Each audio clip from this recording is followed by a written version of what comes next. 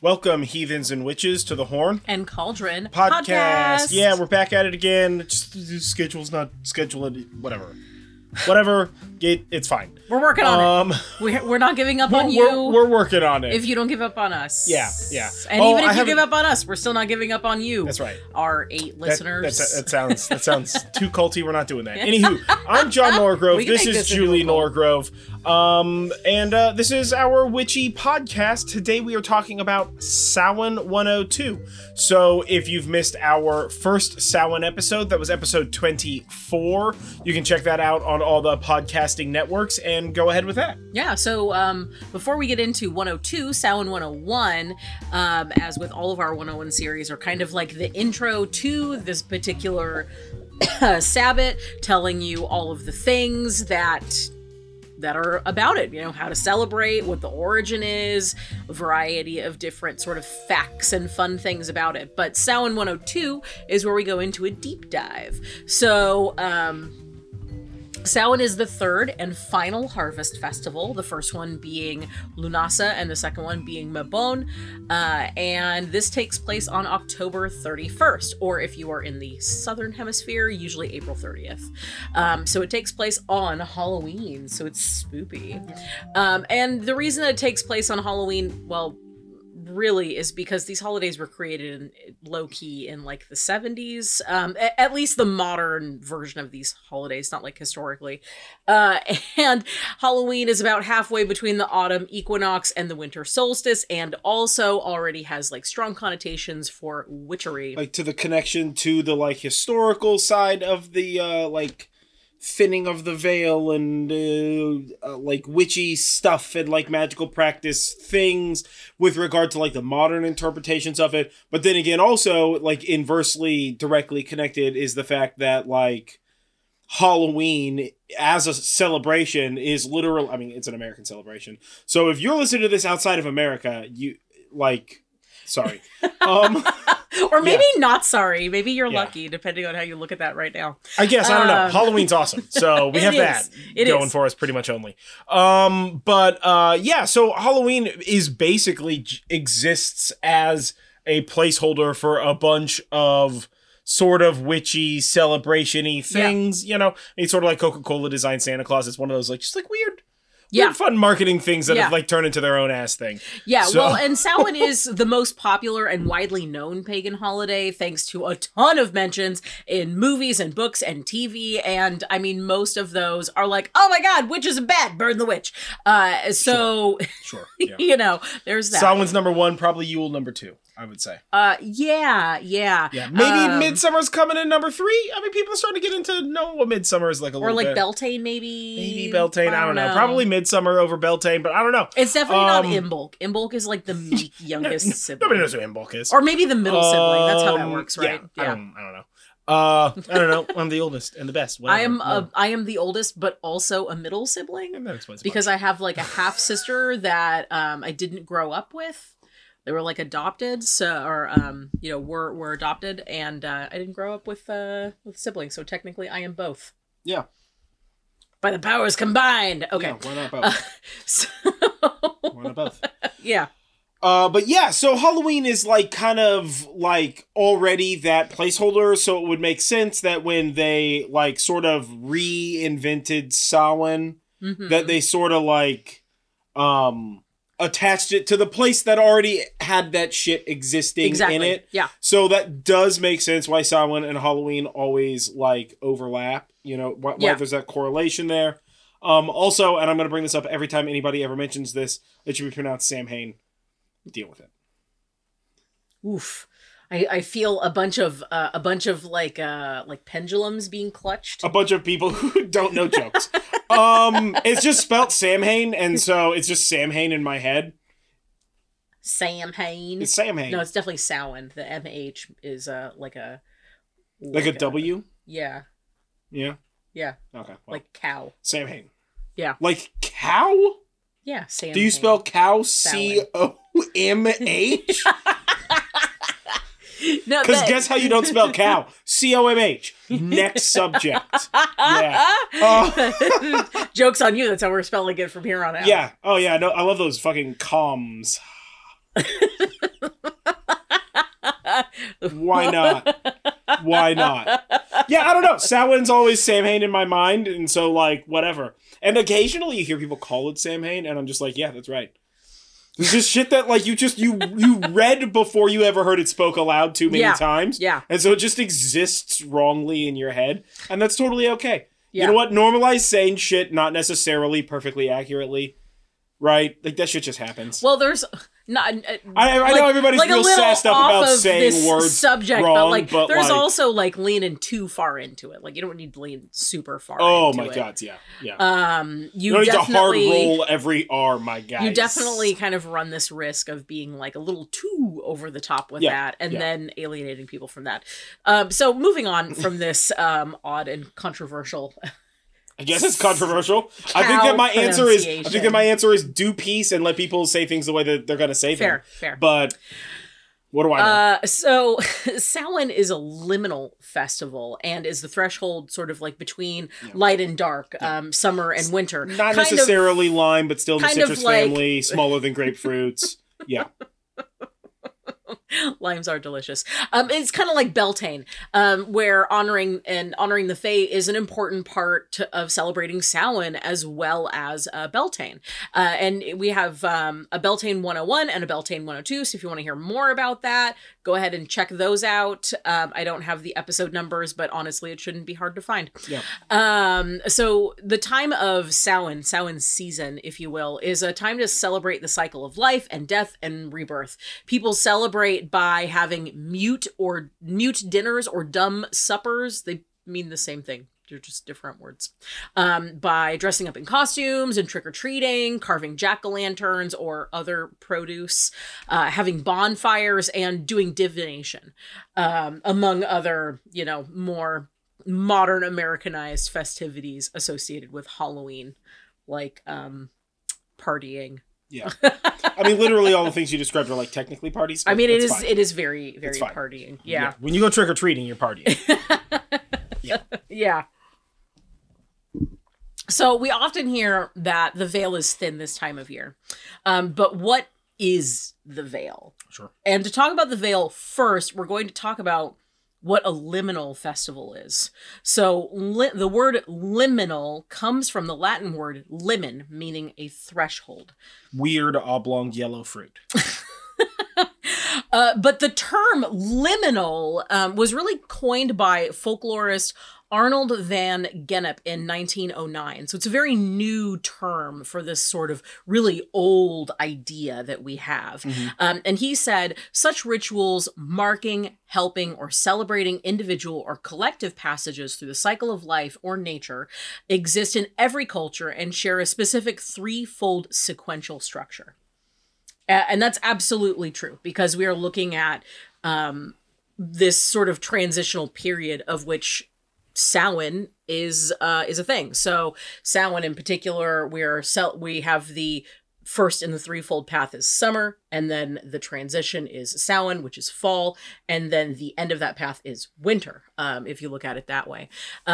If you are Twilight Zone fans, there is a variant intro on a couple of episodes that says that liminal is, and the Twilight Zone is also liminal, it says that the middle ground between light and shadow, science and superstition. And I really love the way that they describe that liminal thing, and I think that like totally I think that we should start calling more liminal spaces Twilight Zones, because that's a fucking great series. So I'm here for it. Absolutely. Yeah. Absolutely. Yeah, I like it.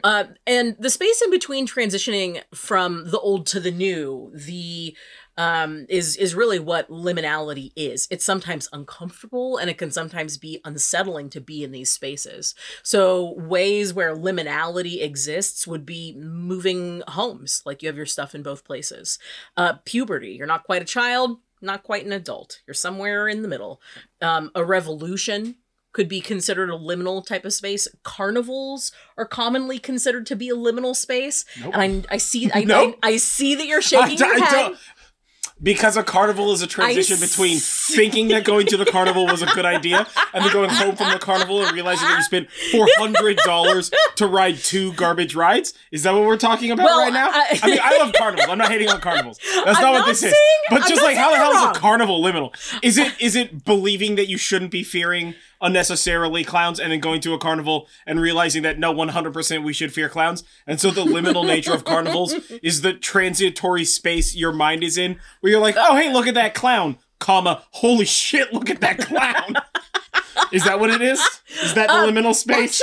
Actually, you're not far off. I read, there was this thing that I read and it had a whole bunch of examples of liminal spaces. And one of the things it listed was carnivals. And I was like, carnivals? Yeah, no, that's a fully insane number. And then I thought list. about it and I was like, oh no, carnivals. Because think about when you see carnivals like in movies or in media. For the most part, when you're seeing a carnival, there's something bad gonna happen, right? Like carnivals in TVs and in movies and in media are like they seem fun and like a cool idea at the outside at the beginning, and then our characters are at the carnival and then it slowly turns sinister. It's kind of one of the reasons why people don't like clowns. Clowns, in a way, I guess you could. I mean, people don't like clowns for the obviously good reason that clowns are vaguely nightmares. Yeah. Not clown people, not like actual people who play clowns. I mean, maybe you're a nightmare, but like whatever. That's not my problem. I just mean like the very idea and facsimile of clownness. All clownery is horrifying. Well, intrinsically. And you want to know how we know it's horrifying? It's because the clowns that we're seeing now are less horrifying looking. Pause this, get to your work or whatever if you're listening to this in your car, and just Google old-timey clowns.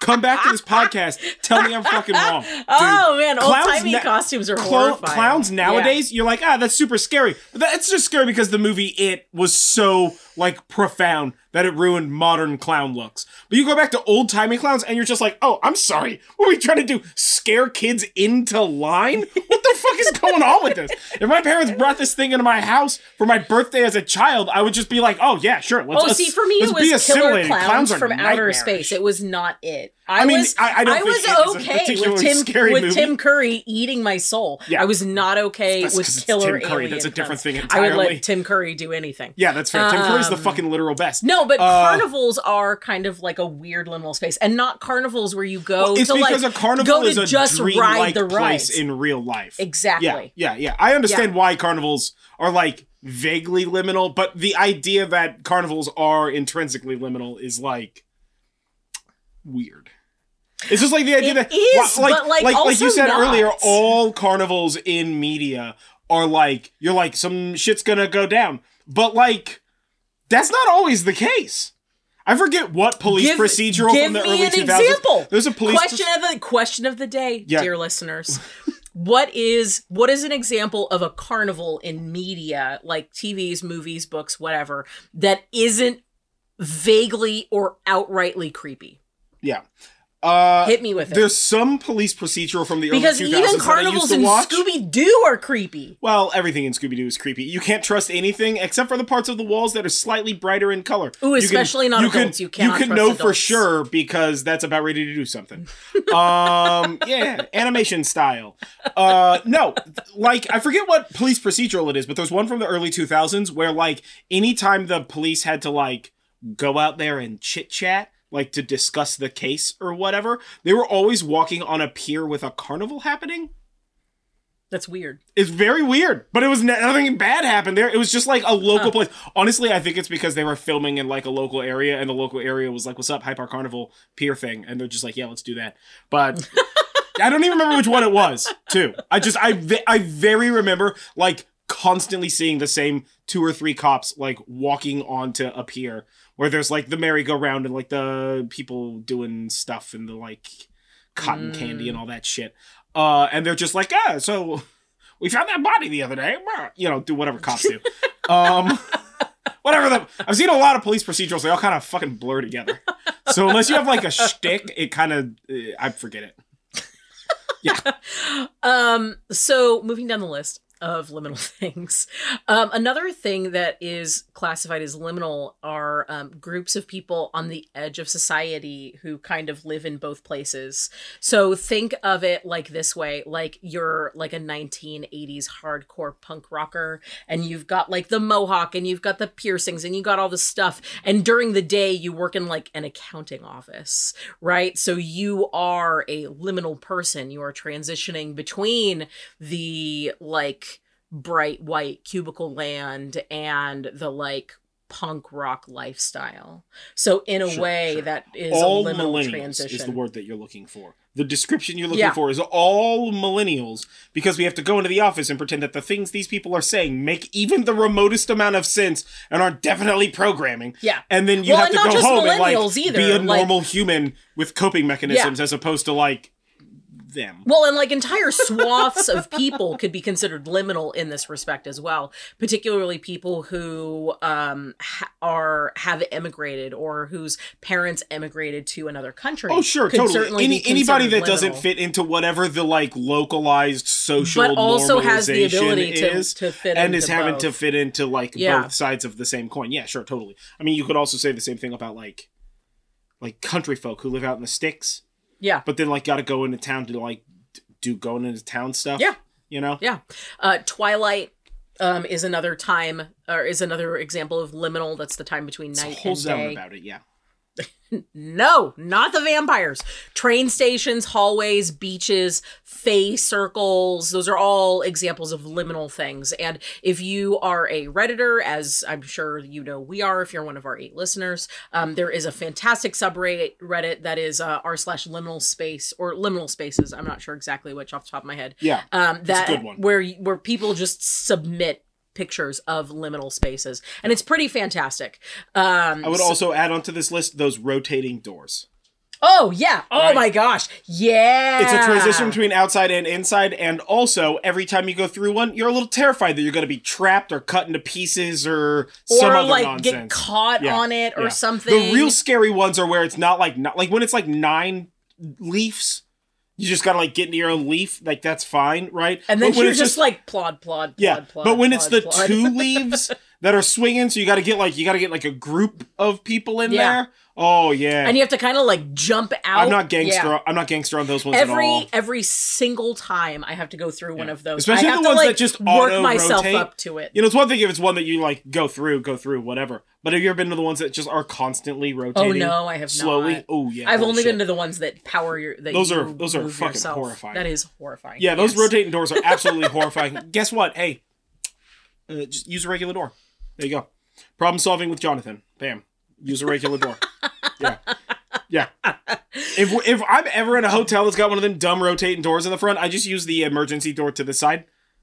I'll do the rotating door like once or twice, but certainly not every time. I don't want to do that. It's a lot of work. That's a lot of... And if you miss time, you're judged, because a lot of those rotating doors, because they have to be able to fold open for like, obviously for an emergency or whatever. Yeah. And I can't tell you the number of times I've been near or in or about ready to get in, or God help me, about ready to get off one of those doors, and somebody's like a little too hot, coming in a little too fast, and they touch the door and it shuts down the rotation and it pops the door open because they're designed to like all swing open. Yeah. And you're just like, oh, come on, man.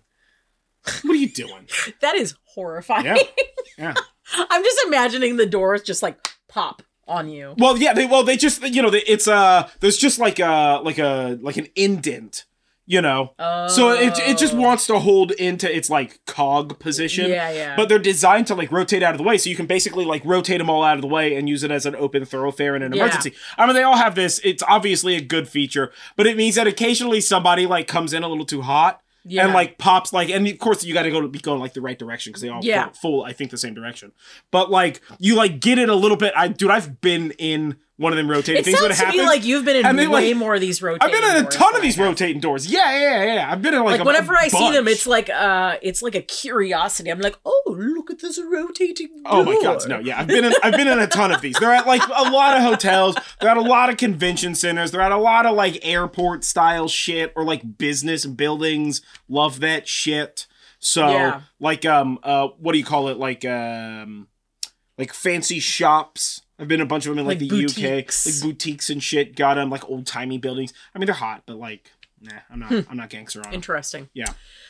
So, because this is a liminal time of year between summer and winter, it is believed that the boundary between this world and the spirit world, or the Fae worlds, is thin this time of year, effectively making Samhain and Beltane seasons liminal.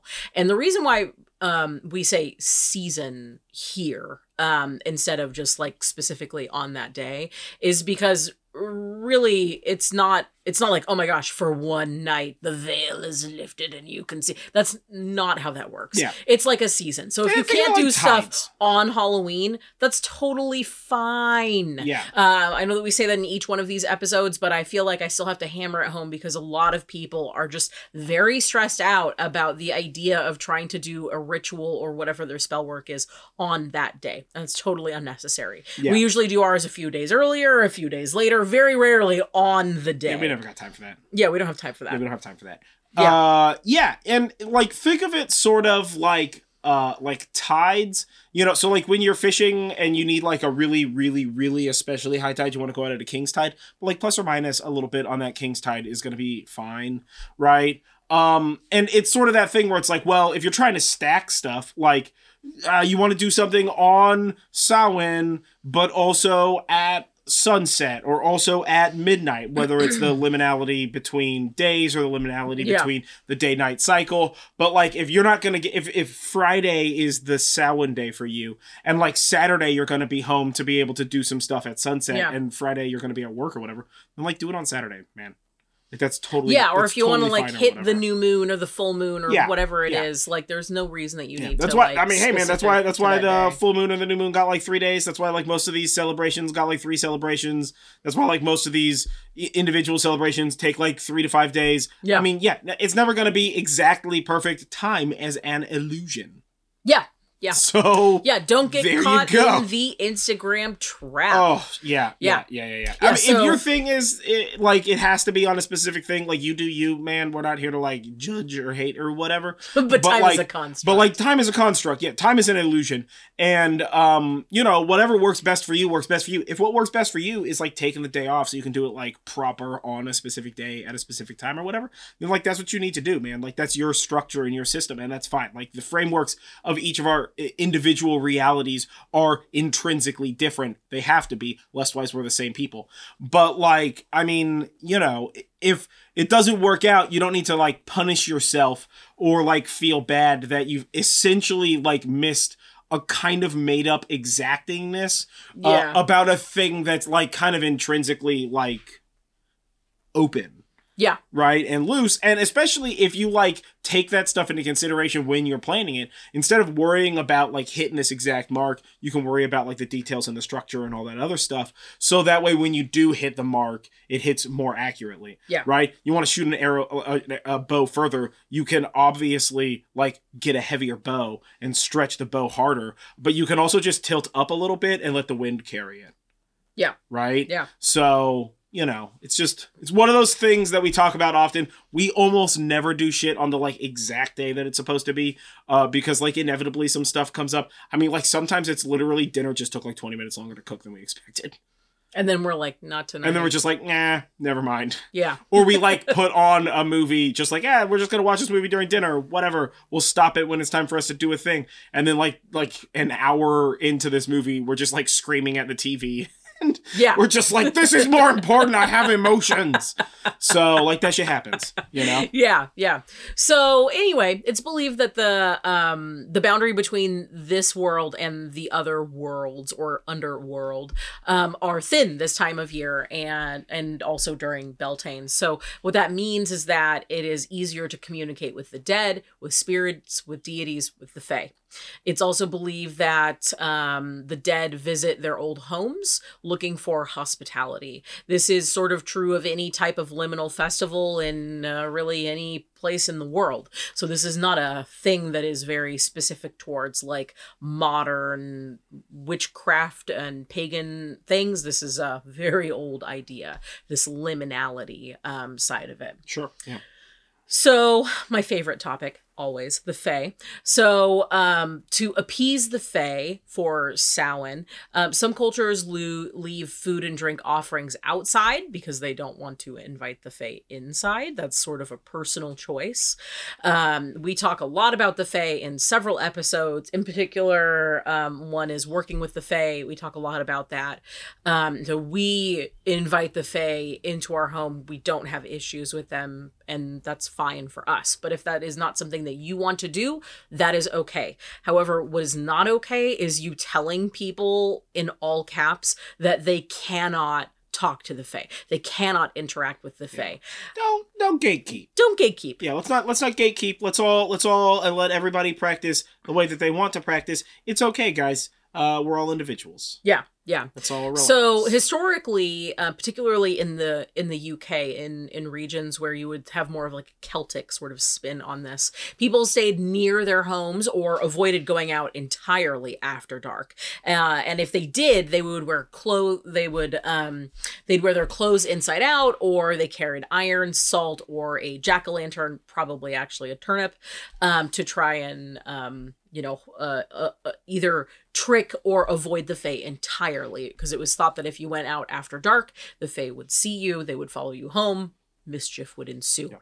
And in particular in Ireland, people would carry a parshell, which is a small cross made of twigs and straw, similar to a brigad's cross, which is basically just like an equal-eyed, four-sided cross. And sometimes they would hang one in the house, often over the threshold, to help protect from, heebie-jeebies. On the Isle of Man, people would leave their leftovers outside along with fresh water as offerings to the Fae. And in Iona, which is in Scotland, fishermen and families would go to the beach and wade in waist deep, and then they would pour a cup of ale into the water and ask for blessings from the Shoni, who is a sea sort of deity and almost like a Fae spirit. Yeah, all right. Yeah, so they were effectively pouring one out for the homies. Yeah, no, I like it. It's very Scottish. I'm here for it. Yeah, it is very Scottish. Now, the differences between the celebrations for the Fae and the dead are actually very small, and you can kind of do it either way for the Fae and the dead, or ancestors, spirits, however you want to look at that particular side of things. So families would hold a dumb supper or a mute supper, mute dinner. Again, all those words are the same thing, by setting up a place and a plate for dead loved ones and ancestors. And they would basically just like put a plate of food out. They would serve it just like they would for the guests. And in some areas, this was practiced where you did not say anything the whole dinner. And in some areas, that was not practiced. So again, this is another one of those don't gatekeep things. Yeah. For some like dumb suppers or whatever, it's very like, it's ceremonial and you want to, you gotta be quiet and all this kind of stuff. But there are also a lot of them where it was sort of like, party time excellent. Yeah, like you included the ancestors who were at the table, like in the conversation. You would give them updates on the the family or like projects you're working on or whatever. This isn't like a asking for help sort of thing. It's just like hanging out with, people who've passed on. Yeah. Exactly. Like how in movies you see people sitting at like their loved ones' graves talking about what's going on. Yeah, very similar to that. Yeah. And in other Celtic regions, dressing in costumes and using hobby horses, which is basically just like a horse on a horse head on a stick. Similar to Mari Lwyd, where that was used to ward off like spirits of the dead and to make sure they didn't follow you home. The idea was that you didn't want a rando to follow you home. Sure. You only wanted the spirits that belong in your home. They would already know how to get there. So don't talk to strange spirits on the road. Yeah, don't talk to strangers. That's obvious. Right? Yeah, we all learned that as kids or whatever. Yeah, exactly. Yeah. And in parts of Ireland and Scotland, people carved pumpkins and lit them with a candle to scare the dead. almost everybody knows about this one. It was originally turnips, but turnips were introduced to this area of the world in the 17th century. So beforehand, people weren't carving turnips. They may not have been carving anything, actually, but they may have been carving other variety of vegetables that they would have had there. So, when you're looking at carving something, have at it. We've carved anything from pumpkins to pineapples to turnips. Yep. Let me tell you, the most horrifying one is definitely a turnip. I mean, yeah, well, turnips shrivel as they age. So you get little tiny shriveled up turnip heads. You could carve like a radish. You could carve a carrot. Like an apple. You could carve a daikon. You could turn an apple into a bong. You could carve a daikon. Wait a minute. Yeah. One of these things is not like the other.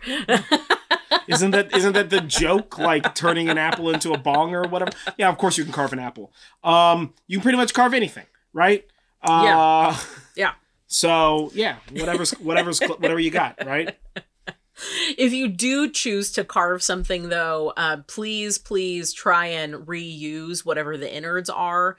Try to compost or maybe use some of that for baking or like drying the seeds. It creates a lot of food waste every year. So, do what you can to do that. And also keep in mind that might bring unwanted animals to your home to feast upon. To visit your trash cans and knock them over and dig around inside of them for sweet gourd guts.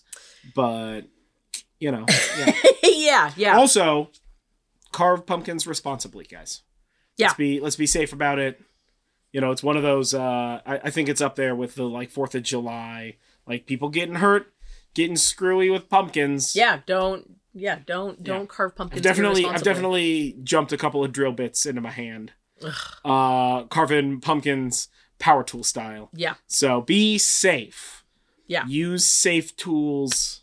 I mean, I'm still going to use like a router or a Dremel. He's still going to be unsafe. Don't worry. Yeah. If something happens to him, he's going to walk to the hospital. That's true. Those are the rules.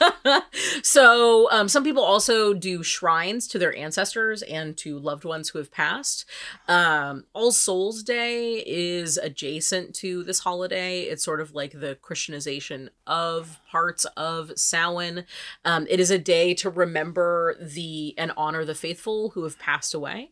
And many people visit the graves of their relatives, tidy them up, bring offerings like favorite foods or flowers, and pray for them. Other people light candles for the dead and bake special cakes, sing songs. All of these things you can see really sort of fit into this whole Samhain vibe. So it's thought that a lot of these traditions for All Souls Day and also All Saints Day are sort of off of some of these more pagan type of ideas.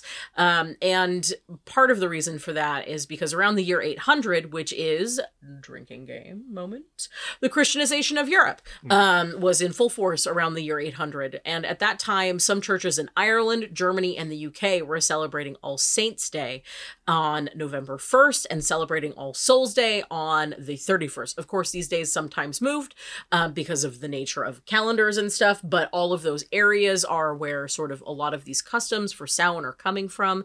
And to see that these started popping up in the same areas really kind of gives you like a bit of a tip off there. And for us locally, because we live in California and we live in a place where there's a rather large Hispanic population, Dia de los Muertos is an important holiday in the area that we live in as well. It is also celebrated around Samhain, usually during the first few days of November, when it is believed that the spirits of the dead visit their old homes. Sound familiar? I'm not saying they got it from the Celts, but sound familiar? So maybe the Celts got it from them, honestly. I mean, maybe. You never know. Family and friends create altars for their deceased loved ones during this time. They will visit graves, decorate their homes, and share special foods like sugar skulls and pan de muerto. By the way, fantastic if you can find a local bakery that's doing these foods. Oh, yeah. Highly recommend. And this usually is the sort of the difference between Dia de los Muertos and All Souls and All Saints Day is that Dia de los Muertos is usually a more bright and joyous celebration. You're looking at bright colors and festivities, celebrating rather than mourning. Although part of celebration is mourning paintings and like dope outfits. You get these like dope outfits with like skeletons and shit. Intricately, put together. Yeah. It's a very, very cool celebration. Very cool celebration. Amazing food. If you ever have a chance to go to like a Dia de los Muertos like parade or celebration or something like that. It's very cool. So yeah, those are awesome. And if you are interested in more information about Dia de los Muertos, please seek out any variety of just like really awesome creators that are part of that like the community of like the part of that community yeah. who are part of that practice. Like we have been to these celebrations. It is something that is like large locally, in the place that we live in, but we thing. are by no means experts on this celebration. So please take what we say about this with a grain of salt. No, I am not. If you want more information, get it from somebody who is more inclined to give you more accurate cultural more information integrated about into it. the culture. Yeah, definitely. So that is what liminality is and what the veil is thin means, and kind of how we interact with that thin veil, shall we say. So next up is some ways to celebrate. Which we've compiled. So there's a variety of ways that you can celebrate for Samhain. You can create an ancestral altar. You can leave an offering of candy for the Fae. They particularly love candy. You could visit a cemetery, whether that be one that has somebody special to you or a local cemetery. There's also lots of historical cemeteries that offer tours this time of year too. That's correct. We're going to circle back around to candy for the Fae.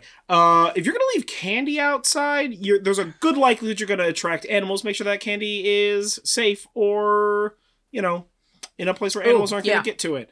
Because we're not trying to get like 6 sick trash pandas all up in town. You know what I'm saying? Yeah. So like, be cautious about that. Like a good heads up is that most animals can't eat chocolate. Yeah. Dog. Absolutely.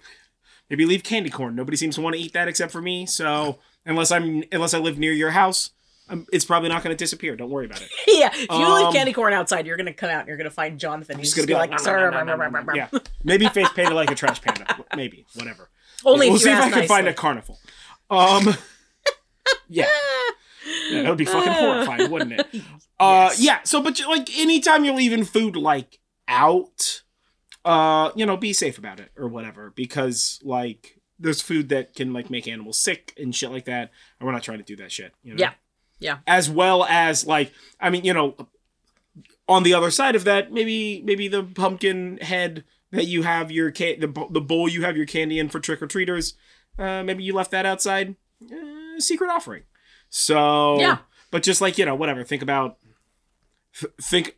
hearing a scratching on your door in the morning and then looking at the little people and finding like a herd of trash pandas just like trying to rummage through a candy bowl, and just remember that forever. Because that is a thing that will and can happen. Yeah. Let me tell you, I've seen some of those like, oh, hey, my ring light captured like trash pandas just like using my tire swing. And then you're like, oh, that's going to be cute. You click on the photo and there's like 40 of those little demons out there. And you're like, whoa, 3 cute trash pandas, 40. That's an attack. Yeah. That's an attack on your property. I am looking forward to ring videos and photos of raccoons and chaos Halloween, such like that. Yeah. We don't really have those guys out here, but our nature is significantly more awful. Yeah, we only have like forest raccoons, and we're right next to like a big touristy area in our town, so the raccoons kind of don't really care about our trash. They stay over there. We mostly got the squirrels and the birds. Yeah, mostly those. Yeah. So you can also learn about another culture's spiritual practices. So if you're particularly interested in, like we mentioned before, Dia de los Muertos, or you want to learn more about the cultures that you ancestrally connect with, or like from Wales or, wherever, go ahead and learn about those. Yeah. However, definitely make it a point to learn from several different sources to understand that there are differences in the way that different people from the same place celebrate. There's obviously hyper regionality in any of these celebrations. I mean, like, I'll say like social media, like TikTok and Instagram and those things are good for like learning that kind of stuff, but also like it's real easy to sort of like get caught in a rabbit hole of misinformation. Yeah. Right. So, definitely like check out other people and people who have like, who seem to be bringing like a kind of like open and educational vibe as opposed to like a closed gated community thing. Like learning is always beneficial, literally always. So, Yeah.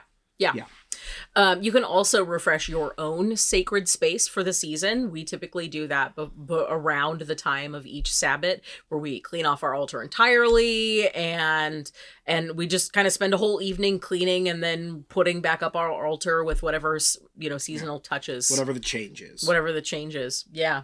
You can invite family and friends over for a meal, plan a ritual, collect fallen leaves, because we're still at the height of fall leaf season. Leaf or madness. Leaf or madness, yeah.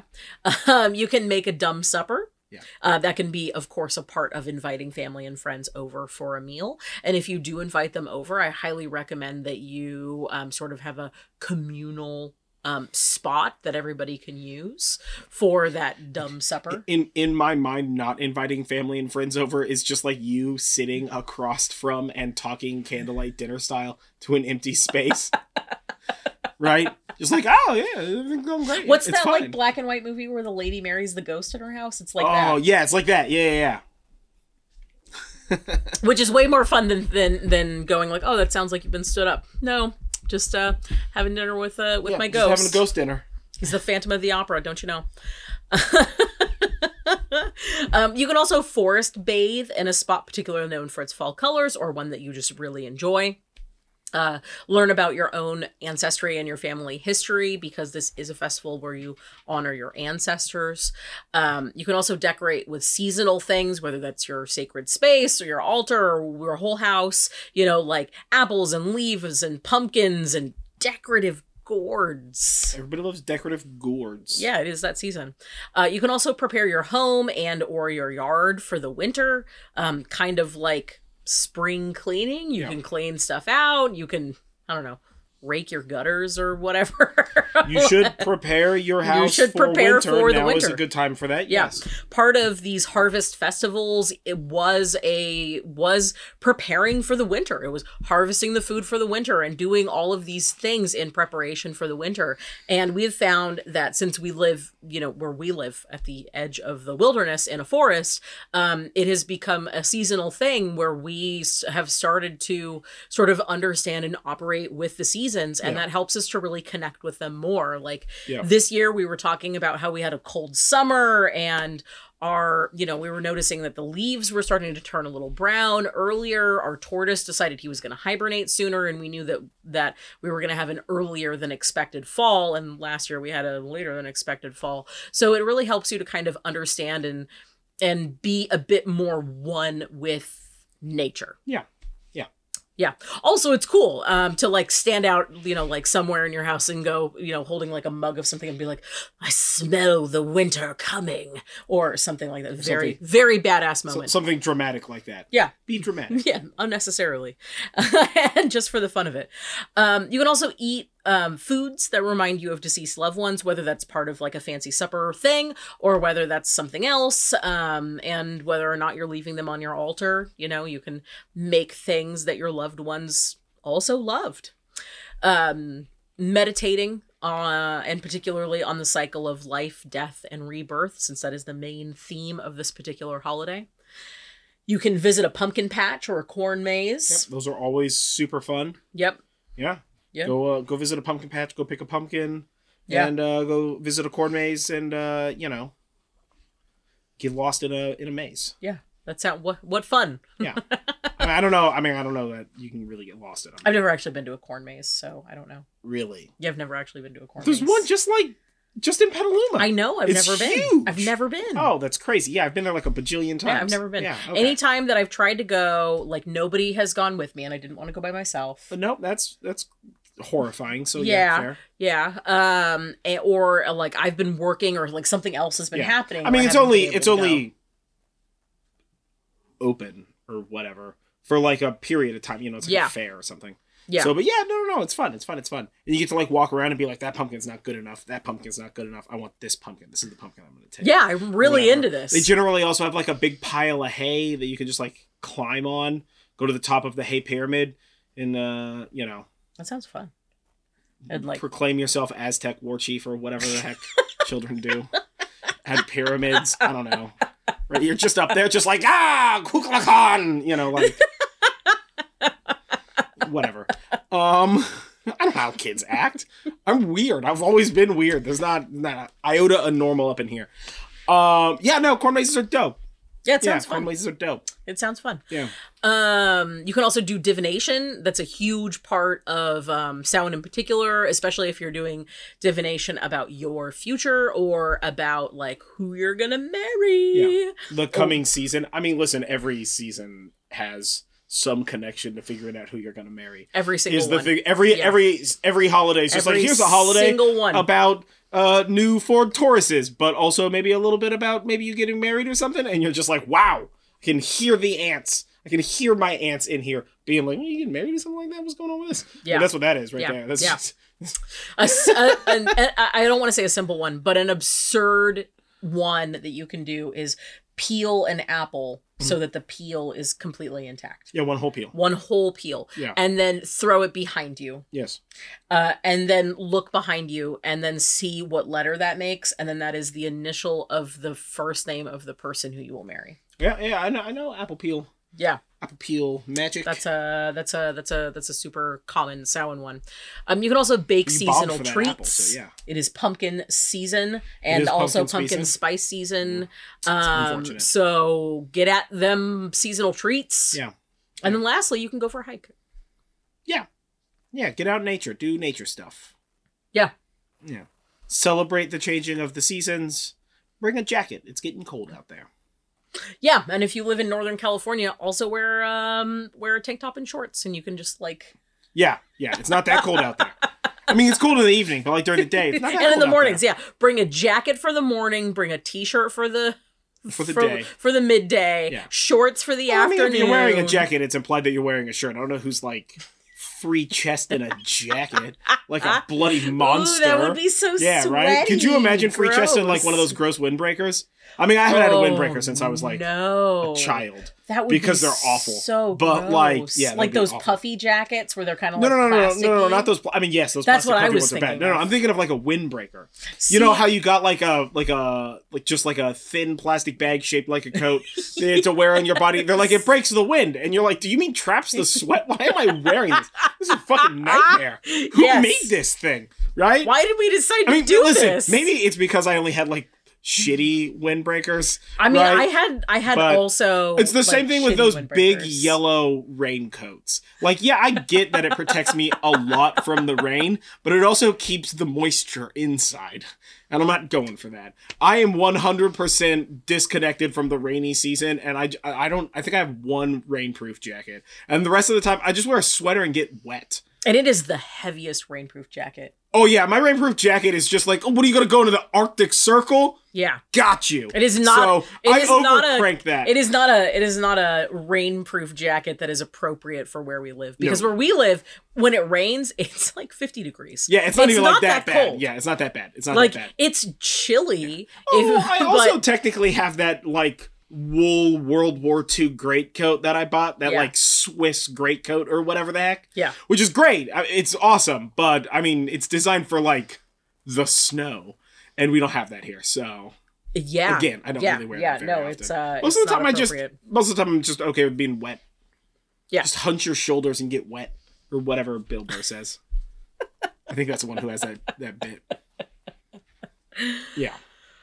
So how we celebrate Samhain? Yeah, I mean, we do kind of vaguely all of that. We do kind of like all of that, except for the corn maze thing, which I just said I've never been to. Yeah, we'll do a corn maze one day. Yeah, we'll do it one day. Maybe I not don't even know this if the one in Petaluma is open this year. Oh, it's probably still open. No. I mean, like, I don't know if it was open at all this year. I mean, this is only the first year, like, post-Rona. It was. Oh, it was? It was, yeah. I think I've only driven past it like once or twice. Oh, yeah, I drove past it when my friend and I went to tea. Oh yeah, duh. So you got to see it, yeah. Packed. Yeah. In fact, there's a new one in Novato. Yeah. So, we do all of that stuff. We typically do a Sabbath ritual at our house, invite our friends over. This is sort of the first feast. Yeah, prepare a feast. We usually do a ritual to like release any bad things in your life, yep. Allow people to like talk at the ritual or, kind of whatever they want to do. Prepare our altar space, whether it's to completely change it now for Samhain and then change it again later for Yule, or like post Samhain to like get started on the prep work for Yule, because we don't really have like a space in the house large enough for like a whole Christmas tree, like a whole regular size Christmas tree. Oh my God, no. So we would generally literally get, like, have to hang it from the ceiling. Yeah, so we generally get like small Christmas trees.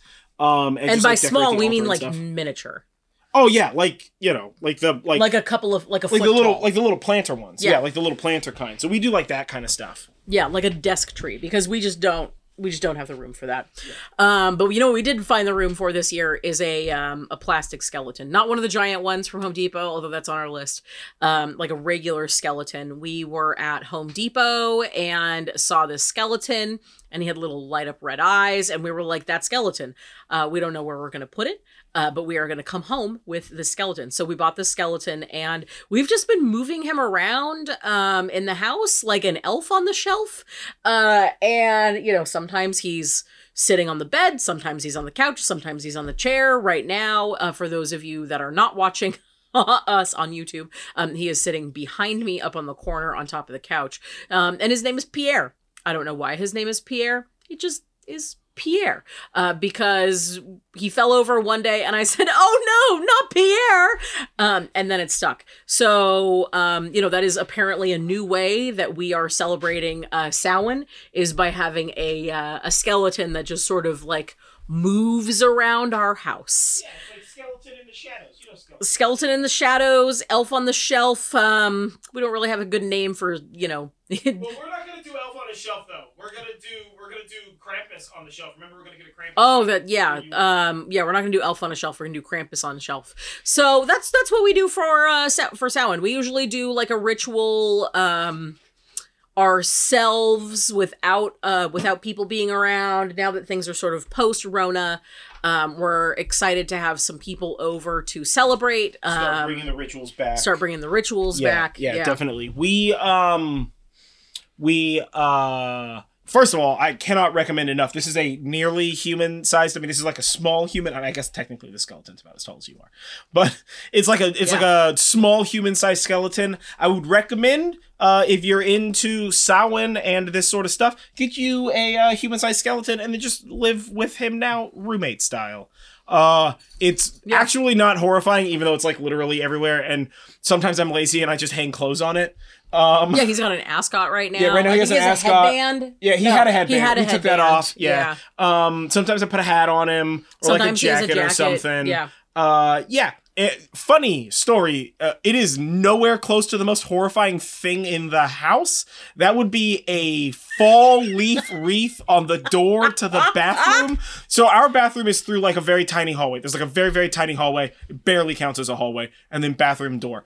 You would assume that that's fine, because the living room is generally the lit room. And it does not matter how dark or light the bathroom is or the living room is. Every time you open that door, because it's like one of those like long wreath things. It's not really a wreath, it's a garland. Yeah, it's like a garland. Like I got it so over. I could make a flower crown, and I have not had time to make a leaf and crown. So when you open the door to the bathroom, when you open it in, it like swings at you a little bit, and like it doesn't move a lot, right? It's not like coming at you, but it like a monster. makes a sound. But it makes a scraping sound and moves towards you from the doorway, and every fucking time I open that door, I just have like a tiny heart attack. Let me tell you what, the stress is up here sometimes, man. And it's crazy because we're giving ourselves our own jump scares. Yeah, it's crazy because they'll be like the very idea that it'll be like the middle of the night and the house is for the most part dark except for like whatever like we have on the TV, right? And it's like I have some sort of like nightmare horror thing on the TV, right? Like monsters or like a slasher movie or something like that on the TV, and I go to the bathroom and I open the bathroom door and the wreath scares the shit out of me as I'm looking through the hallway into the living room where there's like a skeleton and like a ghost on the wall and there's like a slasher on the thing. None of that shit's scary, but like this wreath just give me a little scratch scare every time. That wreath gets me every single time. But moving the skeleton around, it's been a fun one. I mean, I imagine it's probably horrifying to everybody else, but we're pro the skeleton. And then we definitely want to get one of those like big whatever it is, 70-foot tall skeletons. It's not 70 feet. One of those big, tall yard skeletons. And like more of that kind of stuff, but we just like haven't had the opportunity to. Those big, tall Home Depot skeletons are like very, very, very expensive. So yeah, it's an investment. So we're not ready for that. And once we put it up, it's going to be up forever. I'm never taking it down. There's also probably no chance in hell that we're going to put Pierre away. Oh yeah, he's just gonna. Worst case scenario, we might just put him up in the loft, but that might also be way extra worse. Horrifying. Yeah. If there's just like a skeleton sitting up in the loft, but I mean, whatever, man. Right now he sits on the bed most of the day, so most of the time, just like out of the corner of your eye, there's a skeleton sitting over there. Yeah. So that's gangster. It's a lot of fun. Yeah, that's definitely one way that we celebrate. Yeah, that's one way that we celebrate. Yeah, and really the last way that we celebrate is, for us, this is spooky season, so we watch horror movies for the entire month of October. Yep. So we watch horror movies all the time regardless. We're big horror movie people. We only watch horror during the month of October. I mean, with the exception of like the like week to week, the like 1 or 2 week to week shows that we watch. But like it's only horror movies, it's only horror like TV shows. We actually just finished a horror show today, and we're probably like 20 or 30 movies into the month. Oh, there's so many movies. There's so many movies into the month. And we are going to do a totally separate video after October is over, with a list of all of our things. So if you are so inclined, check that out. It'll be on our YouTube channel. On our YouTube channel. We're not going to release that as a podcast, but you can always listen to it in your, on your phone as one would listen to a podcast. We'll do that. We'll do that on the YouTube channel.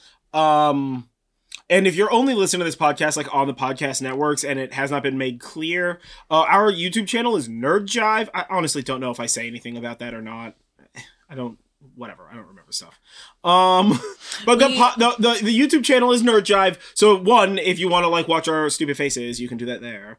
But also, if you want to watch our recap of spooky season horror movies, then that's where that will be. I would love to tell you that that's going to be short, but that is going to be long. So long. We have seen so many movies, and we have so many feelings some about some of these movies are going to be like, that's good, watch it, or that's not good, don't watch it, save yourself the time. And some of these movies are going to be, it's going to be hard to keep me in control. Or me. Or her, honest, because we've got some opinions, especially the last few that we've watched are are bold of choice and poor of writing. to speak gently about them. Yeah, we've got some hot takes on some things. Definitely tune in for that. And now we will talk about, before we move into the ritual, how do you celebrate? Call to action. Something call business, to action, that's right. Something. Gosh, we got to do that. You do this as a profession. I do this as a profession. I am a professional lazy person, so... That is incorrect. No, I have 1,000,001 things I'm doing. I'm too busy. It's the worst. Legitimately. Yeah. So how do you celebrate Samhain? What's your, like, normal thing? Did you have to make any changes during the like, multi-year apocalypses that we were going with? Have you been to a corn maze? Have you been to a corn maze? And if so, do you think that your area has the best corn maze? I mean, I would definitely say that ours isn't the best corn maze, but it's a pretty okay corn maze. I would really love to go out to one of them corn states. Oh, and like one of them corn counties, and do like one of them huge corn mazes where they got like the corn maze and they got the county fair and they got the like corn queen riding on the back of the tractor and all that. They do the like whole shenan. I love that stuff. I'm not really big into like summertime fairs. Primarily because it's hot and in the middle of summer, and why would I go outside? But I really love like fall festival fairs. Those are really fun. So what do you do? But like if you don't do very much or whatever, or like you participate in your community's thing, like what does your community do for that? For like us, obviously we've got the corn maze, and we've got like local festivals and like celebratory things and cemetery tours, local cemetery tours and all kind of stuff like that. So we have like a ton of stuff in our area. I mean, Dia de los Muertos shit. Yeah. Like they do like a bunch of stuff in like a bunch of different community things. So like we have a ton of stuff going on here, but Sonoma County's big, so what are you gonna do? Yeah. But like what do you do? How do you celebrate it? Why is Samhain awesome for you? Because it just is. Probably skeletons for me. I love skeletons. And all skeleton-based accoutrement. Pierre has been a wonderful addition to our bones family. trying to escape your body and whatnot. Yeah. Free the bones! Okay, so... Sound ritual. All right. So this one is basically doing like a mute supper. Yeah. So in addition to any other magical items or any like representations of your ancestors or your spiritual tradition, you will need a meal that you have prepared or that you have acquired. You don't have to cook it necessarily. Yeah. That has enough for an extra portion. Uber eats that dumb supper, dog.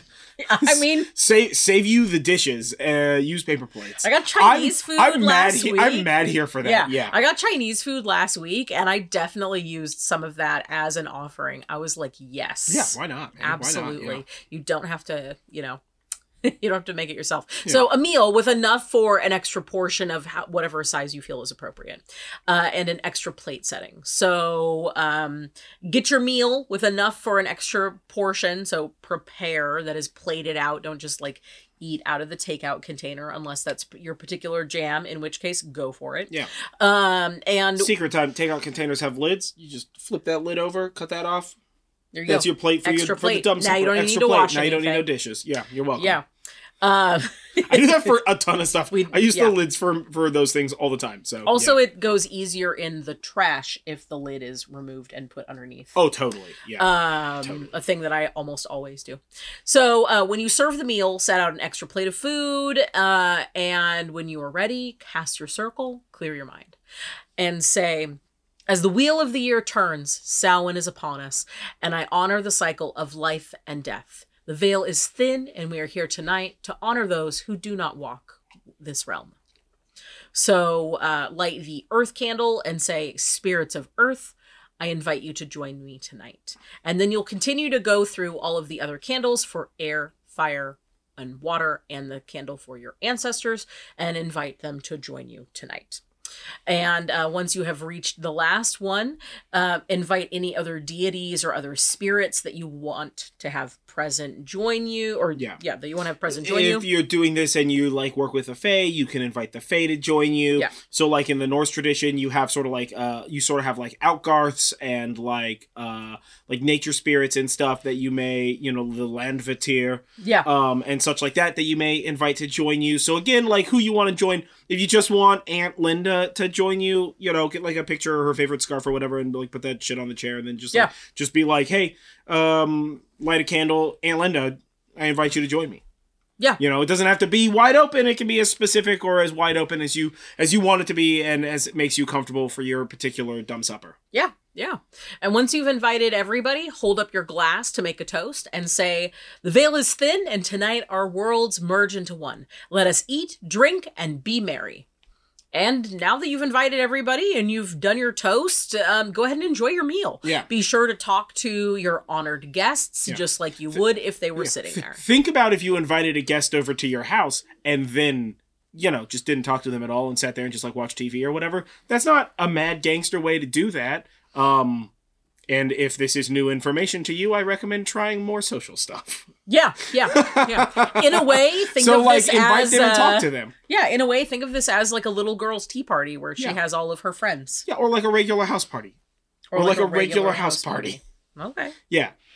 I was going to tea parties always... Oh, because tea parties are always imaginary friends. I was just like, because our friends come over at tea parties? No, I was thinking imaginary friends. Oh.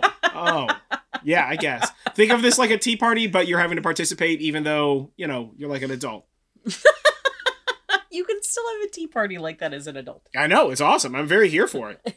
Yeah. We will definitely 100% have like a princess tea party one day. Oof, a very soft birthday. Like a very soft birthday sort of thing. Yeah. What was that board game from the like 90s where you had like Pretty Princess, where you had like the earrings and the yes, necklaces that was and the bracelets. Pretty Princess. Yeah, I love that game so much, dude. We played that all the time as a kid. Oh, I did not have that game. Yeah. Rachel had that game and she loved it, and so obviously we all played it. Oh, yeah. Right? So we're definitely those people, like Rachel and me and Justin and Dad just being like, no, I'm the prettiest princess, fight me. Yeah, we're an aggressive family. We're weird. It's fine. Yeah. Also, like, I definitely could see that, like girl dad energy. Yeah. Definitely. They had those like clip-on. They were like flat colored pieces of plastic, like clip-on earrings and like necklaces or whatever. Yeah. At a certain threshold, I forget what it was. I think it was like one or two of the necklaces were just like they were designed for very small heads. So it's just a tiara now. Yeah. Yeah. Just a headdress. Yeah. That's fine. Whatever. But yeah, just I mean, interact with your guests in the same way that you would interact with your guests. I feel like I've said this 100 times on this podcast. Interact with your guests that you invite in spirit realm style in the same way that you would interact with any other guests, because like just calling on them to help you solve a problem or do a thing is sort of that meme where it's like, oh, my friend only gives me a call because they need help moving or something like that. Yeah. Like, dude, we're in our 30s. I'm not going to help you move your house for pizza and a beer. Yeah. Yeah. You got to put in work on that, on that friendship. So, yeah, I mean, treat them like friends because that's what they are. Yeah. And obviously, like, the kinder we are to everybody, the better off everybody is. This seems so obvious that I shouldn't have to say this out loud, but oof, boy, vaguely gestures in all directions. Clearly, we need to learn that better. Yeah, and if it's just you and you don't really know what to do and it feels kind of silly to be like, talking to an empty placeholder, put on like some TV, put on something that you enjoy watching, put on something that your honored guests would enjoy. Put on something watching. that you watched with them. If you're inviting a relative or somebody in that you used to watch Star Trek with, or that you used to do whatever with, Charlie Brown's or Charlie Great Brown Pumpkin. or whatever. Even if it's just like a toast. I mean, like literally almost every time Dad and I have tequila, we toast to uncle. Steve. Yeah.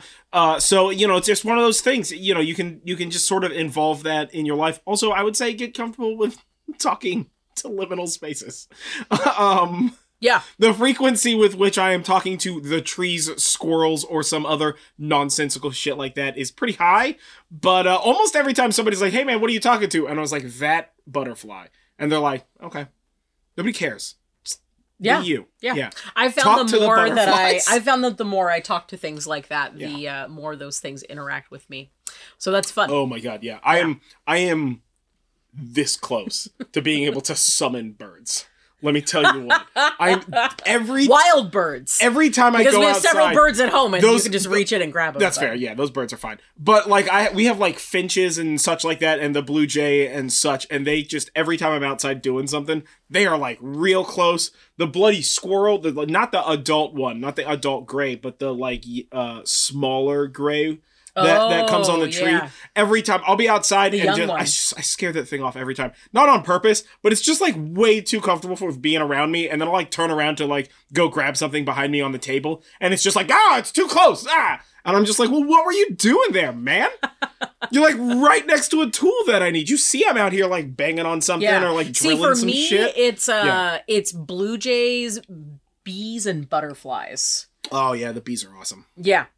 In particular, the bees at work have become my friends, too. Yeah. I'll be outside, and there'll be a bee, and I'm just like, hey, buddy, what are you doing? If you're good with bees, bees know that you're good with bees. The other bees tell them. I don't know, whatever. That's because bees can sense royalty. Yeah, bees can sense royalty. Oh, man, that's such a please comment or send us a message if you recognize that. Anyway, let us know how much you hate that movie, because it should be a bunch. It's a terrible movie. It's fantastic. Man, I love it. So bad. So when you are... if you have any other like spells or rituals, go ahead and do that after you've eaten, before you've eaten, however you feel like doing that. Yeah. And then when you're done, like ready to go to bed, ready to do cleanup. Yeah. Ready to close the party down. Think of it just like a party, right? You prepare some food, you invite people over, everybody parties, and then at some point in time, everybody goes home, or else that's not a party. That's just roommates. It's just roommates. Right? Or it's a sleepover. Yeah, or it's a sleepover. That's just a real long party. A sleepover is just an unconscious, real long party. Yeah. Yeah. You know, night parties? No, I'm not going to do this. No. way more terrifying way to describe I'm not going to do that, no. We're not going to the carnival tonight. So when you're ready to close it out for the evening, say... Honored ancestors and spirits, we thank you for joining us. The meal is over, the festivities concluded. You are free to go, but welcome to stay as you wish. And then extinguish your candles, put away your stuff, dispose of any food that's been uneaten in the way that you would normally do that, and there you go. Yeah. Yeah. Yeah. And of course, this does not have to be a ritual just for Samhain. As with many of these 102 rituals, they are sort of all-purposey type rituals. Yeah, you can put it wherever you need to put it with regard to that. So if you want to make it a once-a-month thing, go for it. Yeah, totally. Yeah. All right, that's the Samhain ritual. Yeah. So next up is list reading. Last but not least, our all-time favorite thing. Hey, look at this list. What's this a list of? Correspondences. Correspondences. So all of these are things that are associated with Samhain. Yeah. So animals, you're looking at your bats and your cats, owls, spiders, all that kind of stuff. Yeah. That's traditionally associated with Halloween. Halloween stuff. Also, werewolves aren't animals. Werewolves are people. Hateful. I'm just putting this out there. So you guys can't see the list, obviously, unless you can read our minds through time. But don't do that. You're going to regret that more than we will. Werewolves is on the list under animals, as opposed to miscellaneous. And frankly, I'm also noticing that there are some other things. I stand with my werewolf brethren in being recognized as at least 50% human. Oh, man. Okay. I'm going to move that. Yes. For colors... Where are those wolves? On the wrong list. That's where. I can't make any jokes about this. No. For fairly obvious reasons. So colors associated with Halloween, like orange and purple and black and gold and green, all the colors of fall. Yeah. And spookiness. Stones, amber, amethyst, carnelian, moonstone, obsidian, smoky quartz are all associated with Samhain. Yeah. As for plants, belladonna, broom, which is not just the actual physical brooms, but it comes from a plant. We actually have them growing here. They're fairly invasive species. If you don't know about broom plants, look that shit up. It's kind of awesome. It is. It is. Yeah. They're also super pretty. Yeah, they're very pretty. They're mad invasive, but they're like super invasive. Pretty. If you're going to plant it, treat it like bamboo, dog. Put that in a pot, in a plastic bag on top of some linoleum or something. And get rid of all of the saplings that blow out. Yeah. The blooms smell fantastic in the spring. Yeah. Chrysanthemums are also associated with Samhain. So are foxgloves, clove, marigolds, mugwort, rosemary, yarrow, and yew. As for foods, all of the harvest foods, apples and candy and cider and dark breads, nuts and wine, mulled wine, pomegranates, do not forget about that, and pumpkin, of course. Yeah, obviously. And other seasonal foods for your particular area. Yeah. For deities, all of these kind of deities that preside over life and death and rebirth, and also witchcraft. So the Dagda, Hades, Hecate, Hel, Lilith, Loki, the Marigna, Odin, Osiris, Persephone, Pomona, and any other sort of underworld death harvest deity that is not on this list. Because if it was a full list, oh boy, we'd be here for a while. And then other miscellaneous things are like bones and bonfires, brooms that you would ride, cornucopias, costumes, the Fae, ghosts, the Grim Reaper, skulls, masks, all that stuff. Werewolves. I'm bringing it back up. What's up? You brought it back. Yeah, you brought it back. All right. So that is that is a brief version of the list of correspondi. So if you would like the more complete list of that, as well as the Book of Shadows page, I know where we are with the Book of Shadows pages. Don't worry. I'm working on it. I have more other graphic design things to do. If it helps, I just the other day graphic designed a whole Eldritch Horror B. So, which sounds like it has nothing to do with this, and it doesn't. It has nothing to do with this. It's for our Etsy shop. It's fine. Don't worry about it. But we'll probably make it into a sticker. It's pretty great. It is actually pretty rad. Yeah. It turned out way more awesome than I expected. It's creepy and unsettling. Yeah, and a little judgy. And like kind of cute. Yeah. Kawaii. A little kawaii. Yeah. Creepy kawaii. I'm pre-cute Eldritch horrors. Yeah, I love creepy and cute. Yeah. Put a bow on your skeletons, you know? Exactly. Make them pretty. Yeah, make them so pretty. Thank you to our patrons. You help us do what we do and better every time. And, helping us to get kind of back into the swing of things. So thank you to Alan, Miranda, Helena, and Alexa, as well as anyone who has been a patron before but has no longer been able to do it as a result of finances, the economy, all that stuff. Yeah. We get it. My laziness. I get it. Yeah, we get it. Thank you for helping us out. Honestly, you know what? You support us just by listening. Keep listening and share us with your friends. But yeah, the Book of Shadows pages has the more all the detail stuff. So like that's a thing. Speaking of supporting us by listening, if you are watching this on YouTube, don't forget to like this video, comment below with all the questions that we asked you. Share this video with your friends, make us their problems also. And subscribe to the channel if you're not subscribed. If you are watching this, oh my gods. If you are listening to this on your podcast network of choice, leave us a review, man. Let us know what's going on. You can also reach out to us. You can hit us up on social media. So our social medias are like linked in the dibbly-doo, but either way, I'm Nerd Jive everywhere, and she's Goddess Jules everywhere. Yep. You can find direct links on nerdjive.com. Yep, and you can find all that stuff on nerdjive.com, our website. And you can also, if you want to ask a question and not make it like a social media thing, we have like a form or whatever on the website that you can like, us, yeah. like you can fill out and it just sends me an automatic email. It's like a whatever that's called.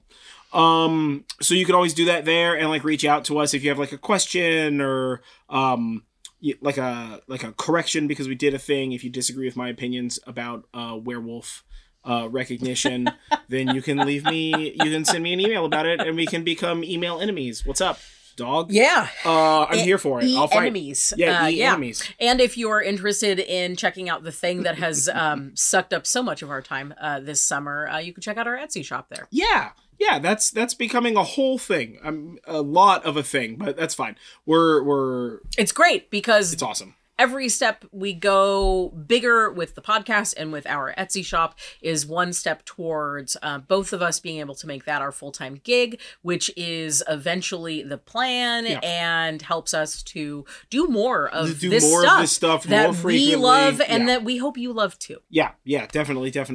So we're Norgrove Enterprises over on Etsy. Yeah. And we do...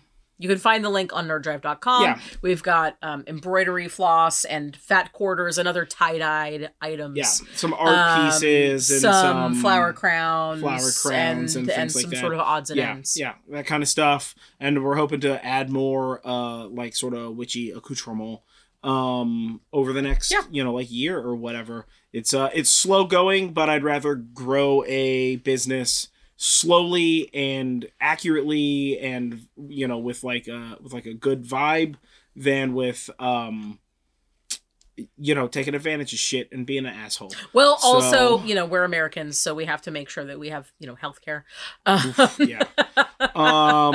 That's its own thing. That's its own fine. Thing. Yeah. So, anywho, the next episode's coming out. So after this, we have a pub chat episode number 11. That number doesn't sound right. It is a pub chat of undetermined number. It's a pub chat of undetermined numberage. And so if you have any questions, submit a question and we'll answer your question in the pub chat because I don't know if we have a question or not right now. We do not. I don't know what's going on. So if you're listening to this when it comes out or even afterwards, definitely hit us up and let us know what your witchy questions are, because we love hearing from you guys. Yeah. And then after that is finally, we're going to do Tasseomancy, which is how to read tea leaves. How to read tassels. Yeah. What are those? Tassels on a hat? What is that? A tassel on a curtain? What are those? Tassels on the boobies. I was waiting for it. I was like, where's the booby tassels coming in? Yeah. And then... Last. Obviously. Save the best for last. Save the best for last. That's and then we are approaching our 2-year anniversary, our 2-year podcast anniversary.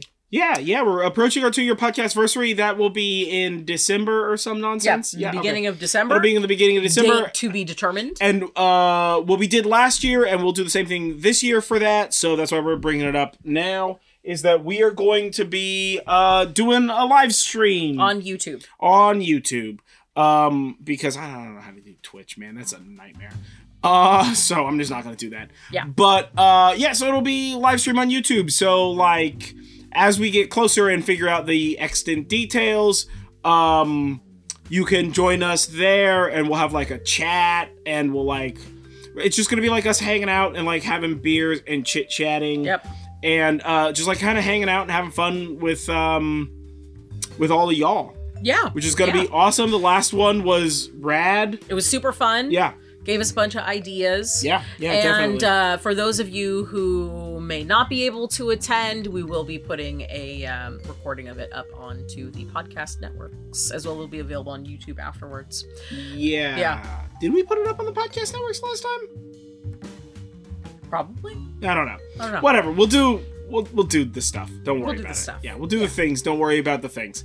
But yeah. Either way, I have been John Norgrove. This has been Julia Norgrove. This has been the Horn and Cauldron podcast. Yeah, and we will catch you guys on the flip side. Stay magical, folks. Yeah. And don't forget, breathe in self-confidence and breathe out self-doubt.